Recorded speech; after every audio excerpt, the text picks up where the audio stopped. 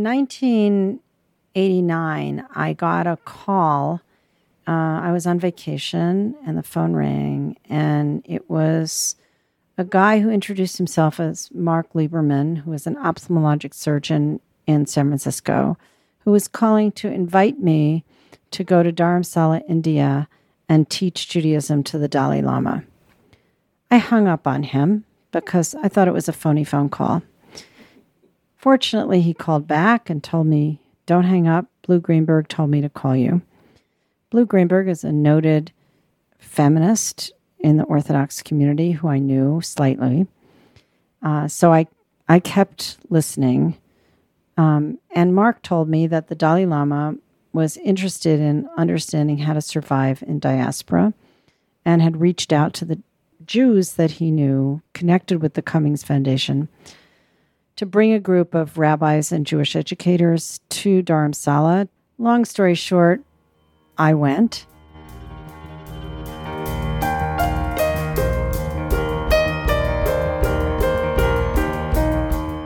Welcome to Season 5 of 76 West, recorded appropriately in an office at the corner of West 76th Street and Amsterdam Avenue in New York City.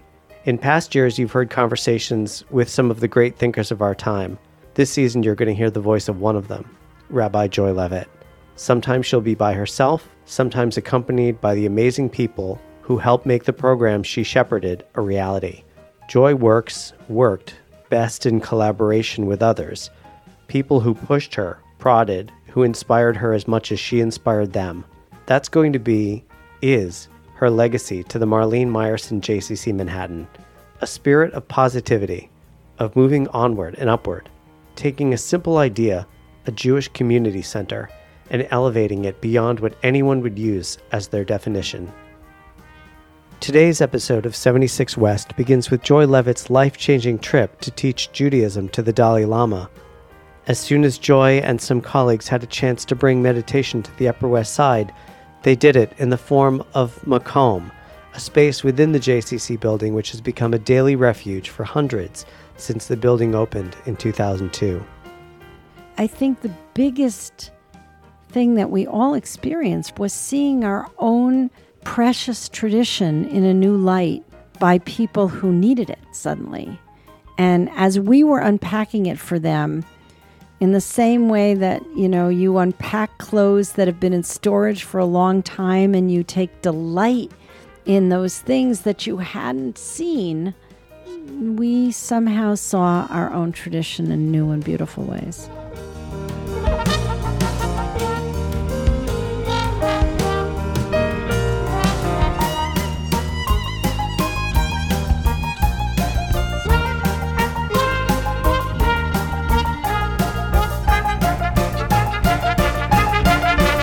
In 1997, I came to work at the JCC, and on the books of the planned building was a meditation center.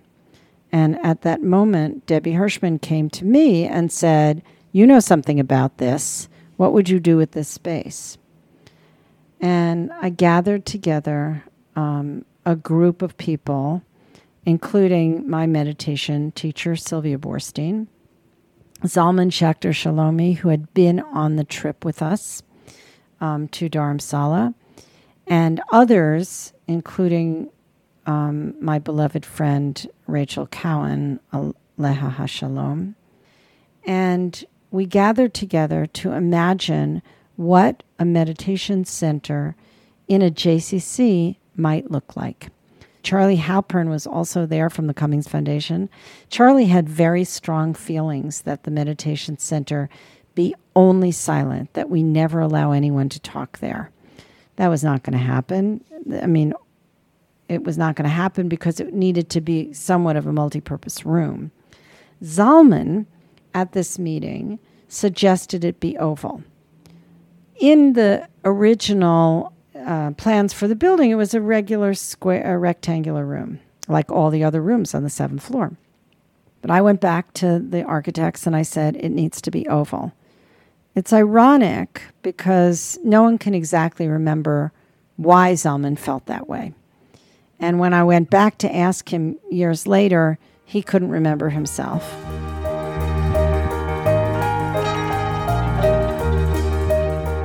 So the room was going to be oval. And then we commissioned, with some money from the Cummings Foundation, Sylvia Boorstein, to design a meditation program for us. And Rachel, at the time, was head of Jewish Life at the Cummings Foundation, and she helped secure the early funding for what was to become Makom, which was the name that we were going to call this space, playing off the word in Hebrew, which means place or space, and also is another word for God. So it was kind of it has a spiritual quality without being either denominational or specific with the word God, right? Sylvia designed this program that suggested that there be daily meditation every morning for 45 minutes from 7:30 to 8:15, and every afternoon except on Shabbat from 5:30 to 6:15.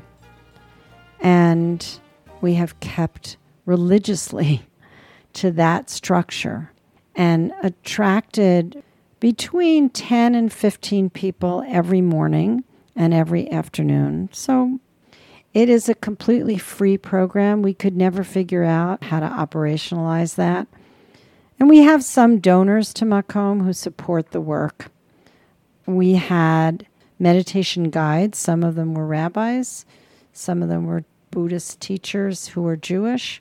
All of them practiced a form of meditation called Vipassana meditation. There are many different forms of meditation, but that was the one that we had established. It's a breathing meditation, a focus on the breath. But each teacher had a sort of different style. When my husband, Michael Strassfeld, was leading daily meditation, he did nigunim. He would just sing for 45 minutes while people sat in silence. Whereas other people did breathing meditations, guided meditations, lots of different options. And when COVID happened, we were able to pivot online and still run this program. It's a program I'm really proud of. I think it did two things. Its goal was to do two things. First, to reach people who had left the Jewish community because they couldn't find a spiritual home in traditional synagogues, and who were practicing meditation in Buddhist and other centers, who came home, who really did come home. And second, to help quiet the minds of busy parents and professionals and people who needed, in the busyness of city life, to just slow down.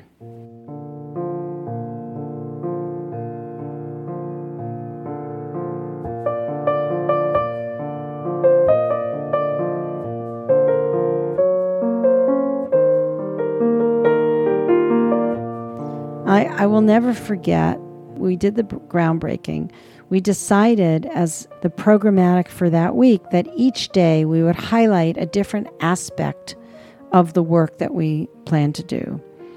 And Rachel and Michael led a meditation one morning of that week on Amsterdam Avenue. So this is a hole in the wall. It had been a gas station. It now was like a pile of dirt.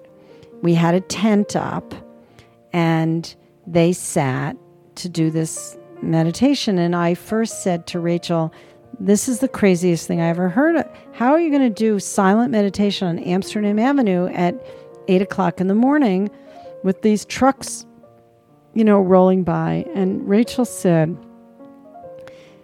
we don't live in the country. We need to learn how to settle our minds in the busyness of the city. So our meditation practice has got to work with the noise of our lives.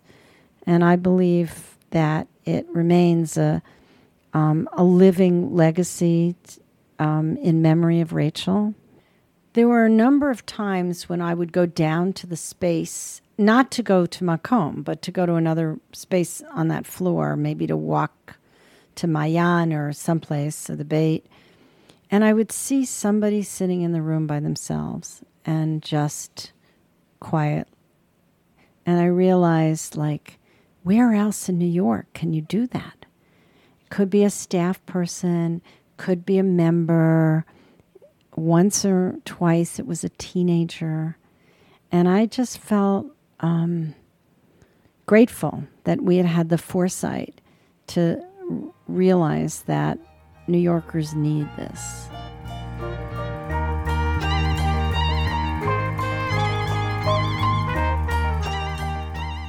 '76 West is a presentation of the Marlene Meyerson JCC Manhattan. The series was produced and edited by me, Eric Winnick. Our theme music was written and performed by Peril Wolf.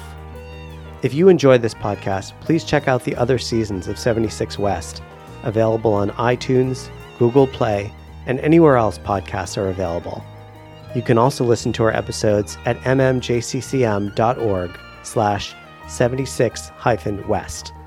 Please subscribe and give us a rating on iTunes if you enjoyed the show. Every little bit helps. Until next time, we'll see you around the neighborhood.